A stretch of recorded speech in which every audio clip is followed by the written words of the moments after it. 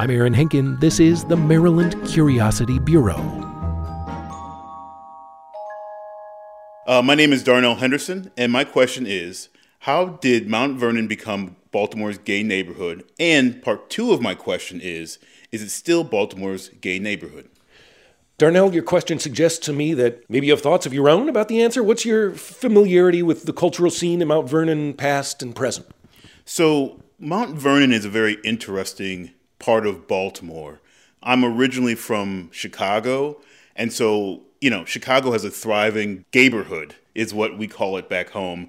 So coming to Baltimore, it was very awesome to have a space that felt safe and familiar. What's interesting is that over time, I've been in Maryland since 2012, and over time I've seen it sort of, the area around Mount Vernon sort of change.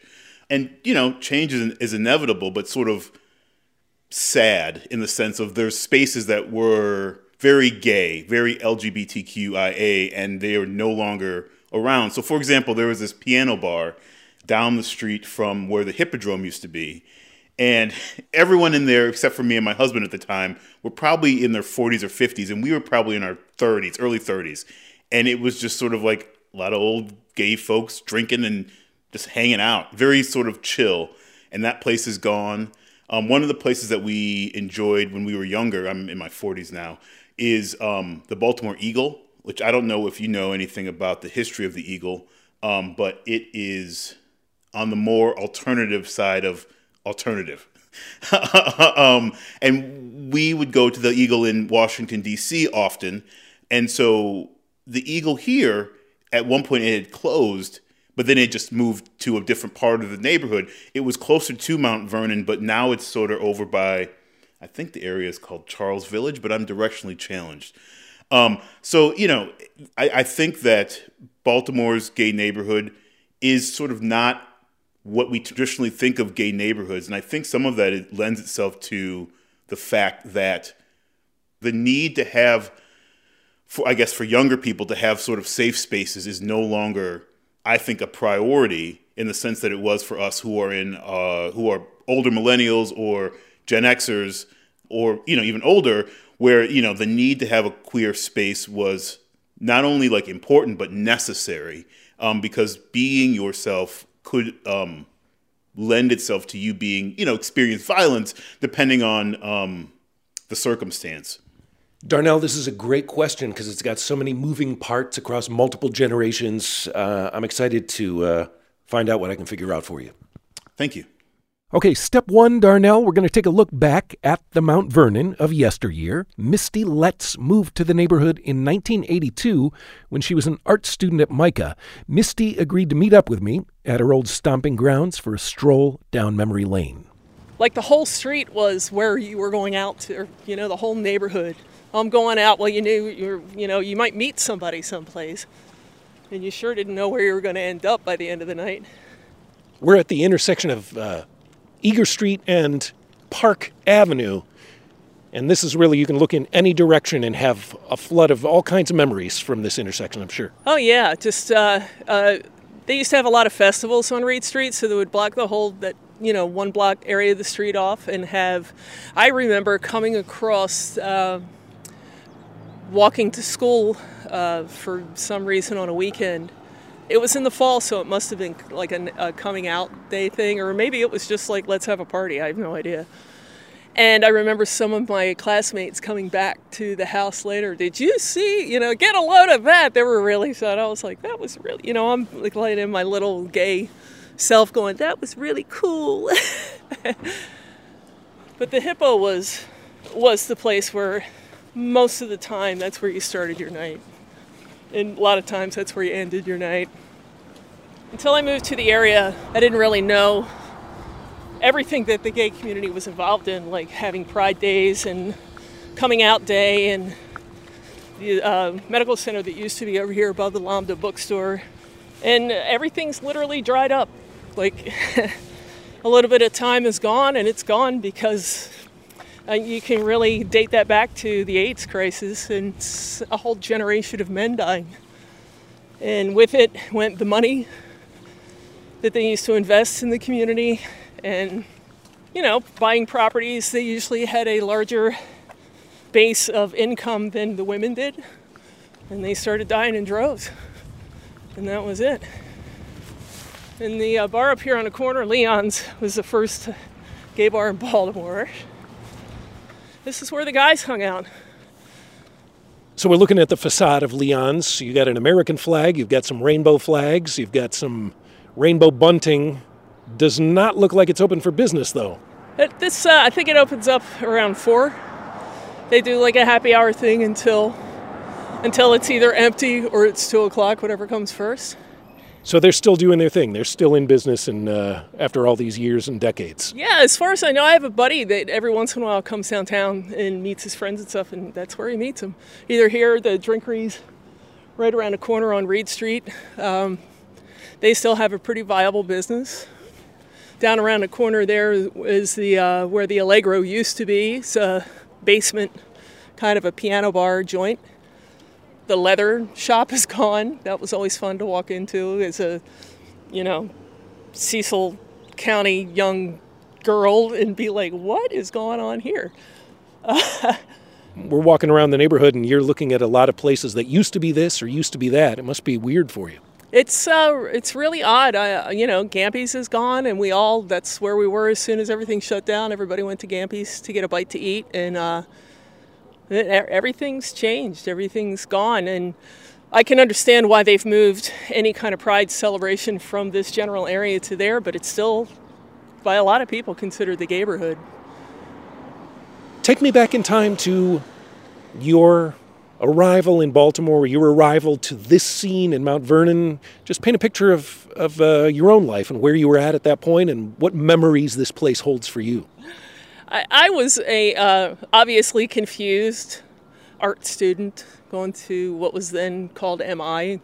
Now it's Micah, right? And I lived 2 or 3 blocks that way, so I would walk past here going to school every day, and didn't really have the opportunity coming from Cecil County to be among other gay people. Like, if they were, it was, nobody was talking about it. So for me to be able to walk down the street and see men together holding hands, women together, like, it was freeing. It made me more comfortable with myself.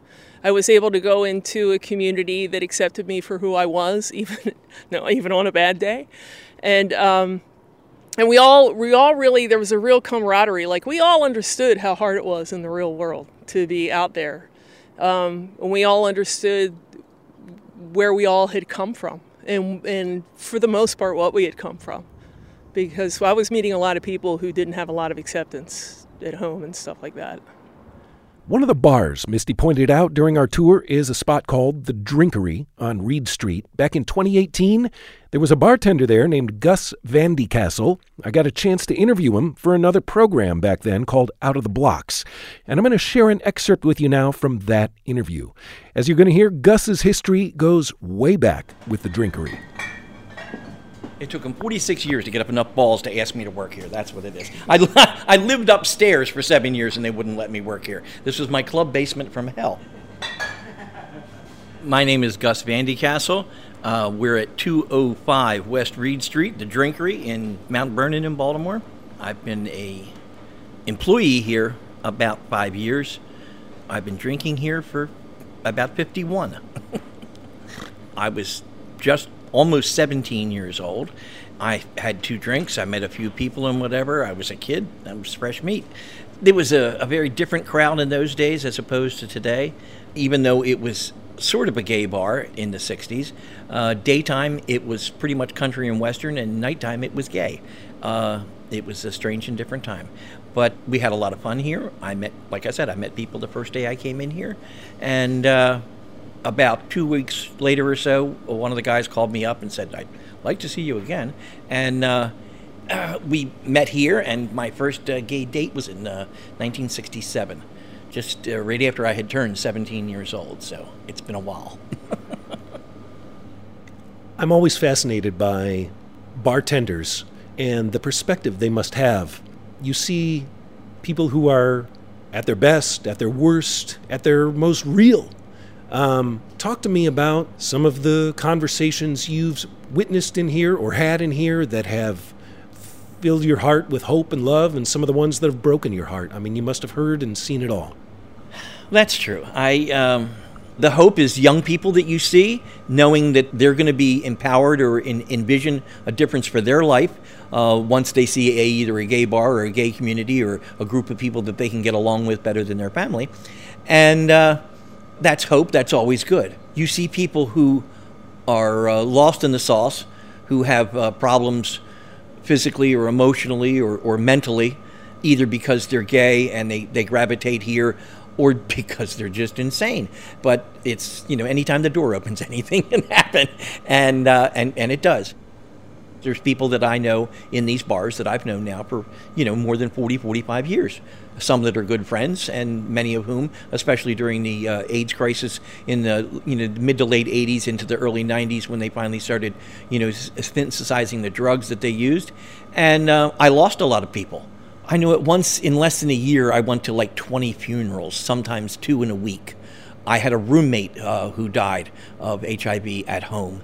There's times when people would be sitting in the bar and all we talked about, you would think it was a waiting room for, a hospital or a doctor's office, because everybody was talking about the different types of medical conditions they had, either related to or complications from, or trying to find out about what it was, whether it was HIV or not.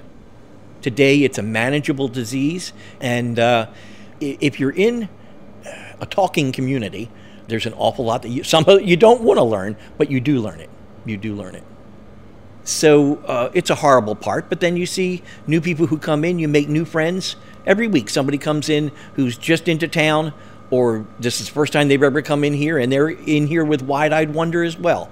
And it's nice to see that, because they're finding a welcoming community, and everybody is looking for a new face and a friend. And we have a lot of people who sit and drink in here and bring their friendships here, make them here.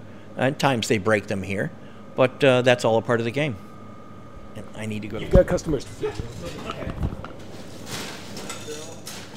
All right, we're going to head directly across the street from the Drinkery now to visit with another longtime denizen of Mount Vernon.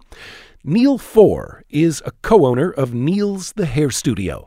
He's been in business there since 1984, but his history in the neighborhood goes back to the bell-bottom era. I think my first time finding Mount Vernon was, I don't know if you know this, but in the late 60s, early 70s, you could not buy jeans in stores. You had to buy jeans like you were buying crack cocaine. You had to go to these specialty places that had jeans, and Reed Street had them.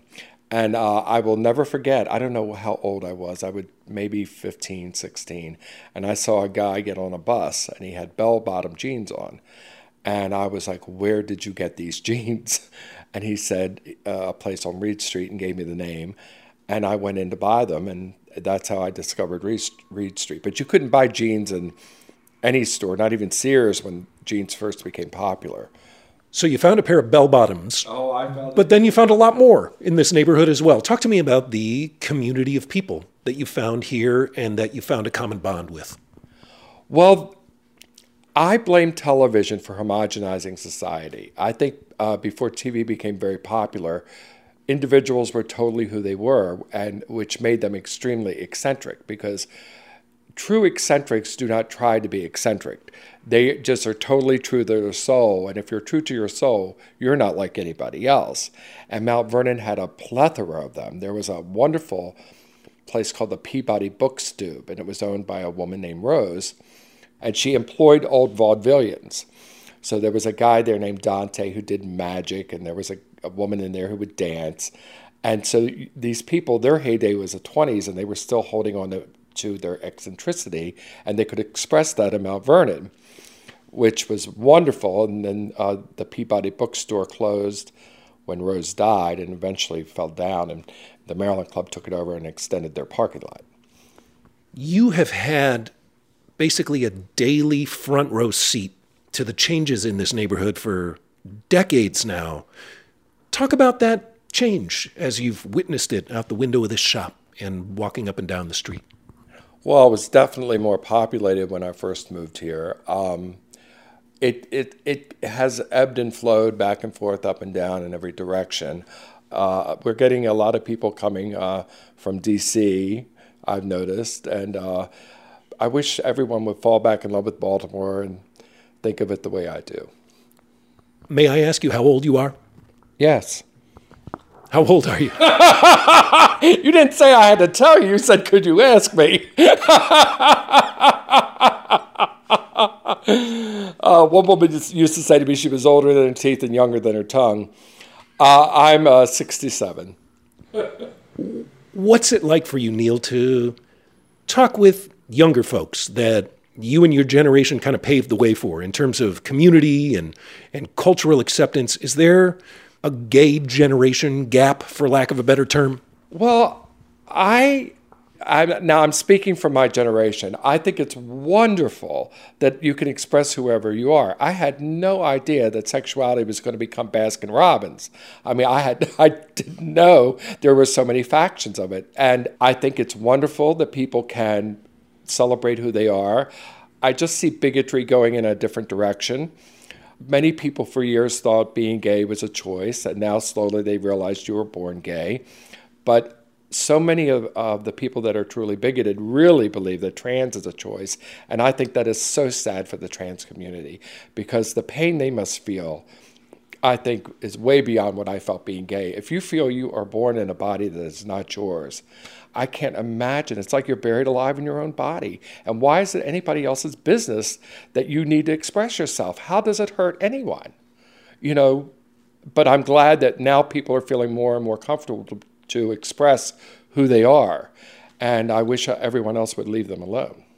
On that note, I'm going to introduce you next to Monica Stevens Yorkman. She's a founder of the trans support groups Sisters of the T and the Baltimore Transgender Alliance. And as you're going to hear, Monica found her community not in Mount Vernon, but up the street in the Charles Village and Wyman Park neighborhoods. You're listening to the Maryland Curiosity Bureau, and we'll hear Monica's story in just a moment.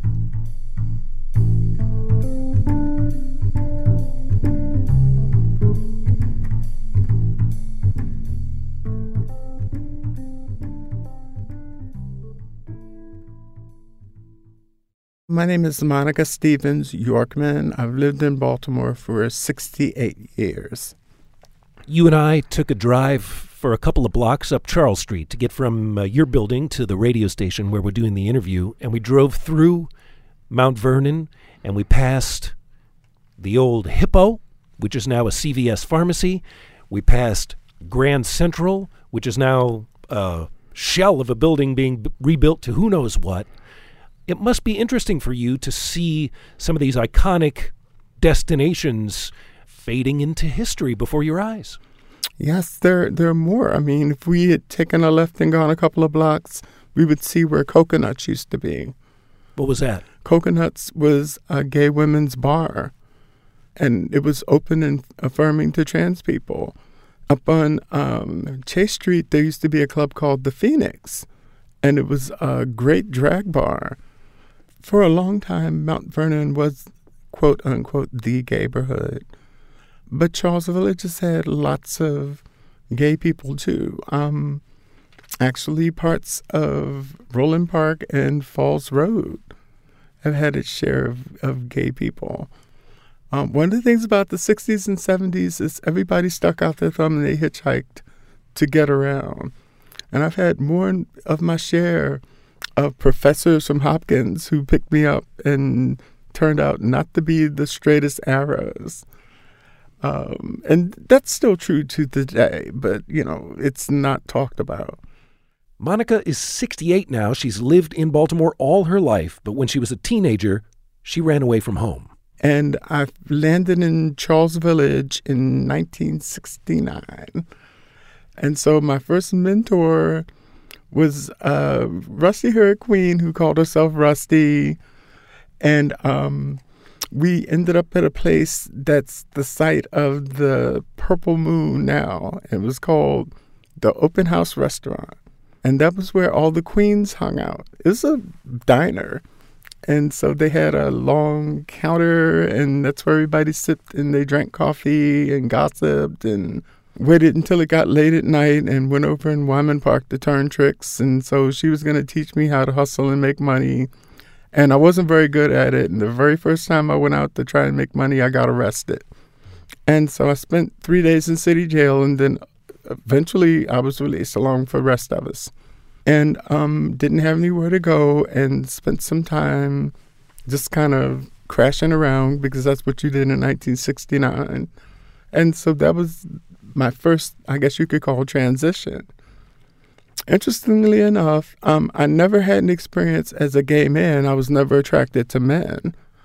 And so I went through another period of transition late in my 20s. I was living with a girlfriend in Charles Village on 27th and Calvert, and I spent a lot of time bouncing in and out of lesbian bars. At the time, it was a lesbian bar called Port in the Storm in Waverly on 32nd Street.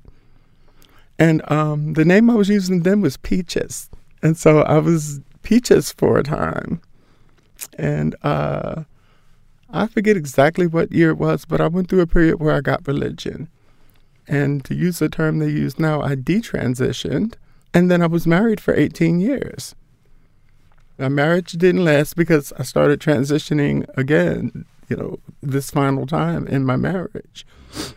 And I thought that, each time earlier in my life that it was just something that I was going through. I had no information and no support.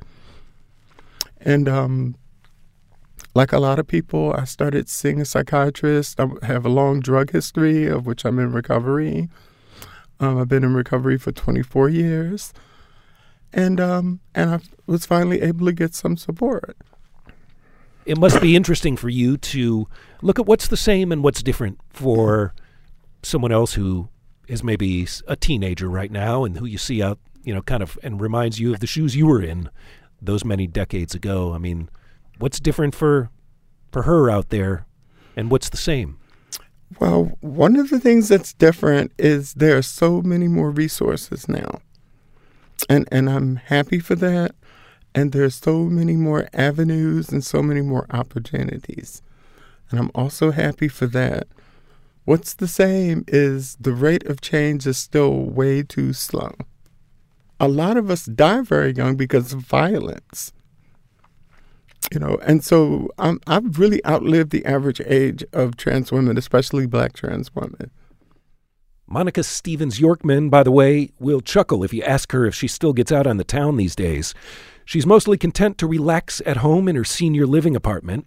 Similar story with the other folks we've met so far this episode. Neil Four is happiest at home with his husband and their cats, and Misty Letts is more about good restaurants than bars or clubs these days. But one generation blazes the trail for the next, and so the question remains, where's Baltimore's Gayborhood scene today? My name is Rashid Green, and I am 37, and we are in the old Goucher Station North-ish area of Baltimore. And we're standing here out in front of a bar called the Baltimore Eagle. Tell me what you know about this place and its history. So from what I know about the Eagle, it was around since the early 70s. It catered to the leather segment of the gay community. Over the years, it's become more inclusive of trans. It's inclusive of cis women, cis men. I don't think straight people come in here, but it's in the middle of the neighborhood. It's kind of a crossroads. I started coming here 2009. I will say coming here as opposed to going to bars in Mount Vernon, it felt more inclusive to be here, to be honest with you. The queer spaces in Mount Vernon felt very white and not so inclusive. I just see more Black and non-Black people of color in this space as opposed to Mount Vernon. We just walked down Charles Street to get to this spot. We just passed the block where they painted the street last year with the sign Black Trans Lives Matter. Correct. This neighborhood is now where Pride celebration is happening every year.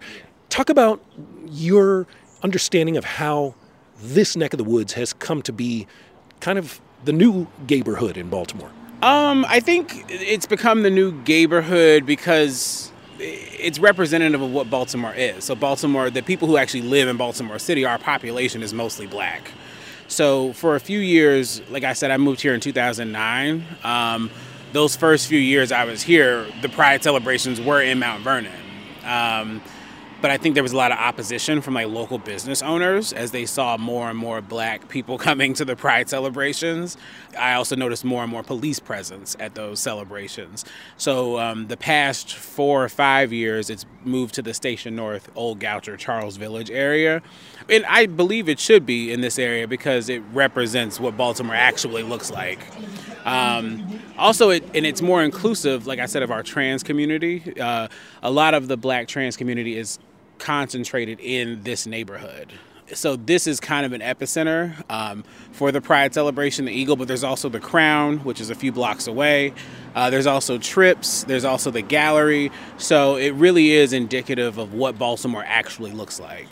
And Baltimore's Pride Center is located right here in Old Goucher neighborhood as well. It used to be called the GLCCB. Correct, yeah, and the Pride Center is not far from here. It's walking distance. Also, you have Baltimore Safe Haven, which provides housing and employment opportunities for Black trans youth in Baltimore. They're located about a block from here. So, like I said, this neighborhood really is one of the epicenters of Black queer culture and Black trans culture in Baltimore. When I've talked with the older generation in the gay community, they've spoken with me about like being really happy that the younger generation is able to live in this more supportive, accepting world. But they've also I've heard them wonder aloud about whether or not the younger generation, how much they appreciate the burden that their predecessors bore on their backs as trailblazers. What do you think about that? What are your conversations with older people in the community in Baltimore like? Is there a gay generation gap? There is a generation gap, and part of that, is how they say they don't teach the wide birth of Black history in American schools. They also don't teach queer and trans history in our schools. So there's no one really preserving our history and teaching it to younger generations. But I do, and I'm in that weird middle range. So like I was born in the 80s, but I came of age like 90s, early 2000s. So I do remember the rhetoric on television about like AIDS prevention, AIDS education, and we don't really hear about it as much these days because we made strides in like how we treat and diagnose HIV and AIDS. But I do want the younger, the Gen Z and the Alpha generation, I do want them to be more mindful of those who really fought hard, tooth and nail, so we can walk down the street holding hands, so I can be outside shirtless during Pride Month. But also remembering that, Pride was like a revolutionary act. It was an act against police terror. So back in the day, police would literally burst into queer and trans spaces and arrest you just for existing, not for lewd conduct, just for being in a room. You could be arrested or even killed by the police, or just by people who are bigoted towards you. And we do owe that older generation a debt of gratitude. But I also want the older generation to see that although they started the revolution, the younger people are continuing the revolution. Because strides have been made, but we have such a long way to go. Okay, we're going to turn our attention now back to our listener who asked this week's question. Darnell, you asked about Baltimore's Gayborhood, past and present. What are you left thinking about here at the end of this episode? It was wonderful to hear all of the great experiences and the history of the gay experience here in Baltimore. What I also found interesting is that the number of different types of voices, older, younger, minority, racial minority, whatnot. I think that was also, helpful to the question. But I guess what I'd be interested in also hearing from is someone who is younger, who is possibly benefiting from some of the trailblazing that has occurred on account of the older generation. So someone maybe in their 20s, Gen Z, Gen Y, someone who was not around during the height of the AIDS crisis, or has not necessarily lived during the same time period as some of us who are a little bit older and more seasoned. Darnell, I genuinely appreciate you calling me out on that. And I'm aware also that, honestly, the youngest person we heard from in this story is 37 years old. And so Listeners, let me turn to you here at the end of this episode. If you've heard this episode and you're a member of Baltimore's gay community and you're, maybe 10, 15 years younger than our youngest person that we interviewed, be in touch. Curiosity@wypr.org. Maybe we'll do a sequel to this story, or at least air your thoughts and your reactions as well. And Darnell, I'll tell you, one of the things that was interesting in interviewing people for this story and producing this story is that there are different attitudes from generation to generation within the gay community, even from boomers to Gen Xers to millennials. Has that been your experience and your understanding as well? It really is my experience that, depending on where you come in to your queerness, what generation, what decade, I think that your perspectives are really shaped by what is really going on in our country and our world at the time you sort of enter into your understanding of who you are and what your queerness means for you. This has been a really educational experience for me. I want to thank you for an excellent question. I learned a lot this episode, and who knows, we'll see if there's a sequel in the works as well. Thank you. All right, that is going to wrap it up for this episode of the Maryland Curiosity Bureau, an original production of WYPR in Baltimore. Got a question of your own? You can put me to work at wypr.org/curiosity. And where we go next is up to you. And hey, if you like the show, do me a favor and drop a review on Apple Podcasts or whatever app you listen on. Just a line or two. Your words really do help other curious listeners find out about the show. Appreciate you. For the Maryland Curiosity Bureau, I'm Aaron Henkin. Thanks for listening. Be in touch, and we'll do it again next week. The Maryland Curiosity Bureau is made possible with grant support from the Peel Center for Baltimore History and Architecture, online at thepeelcenter.org.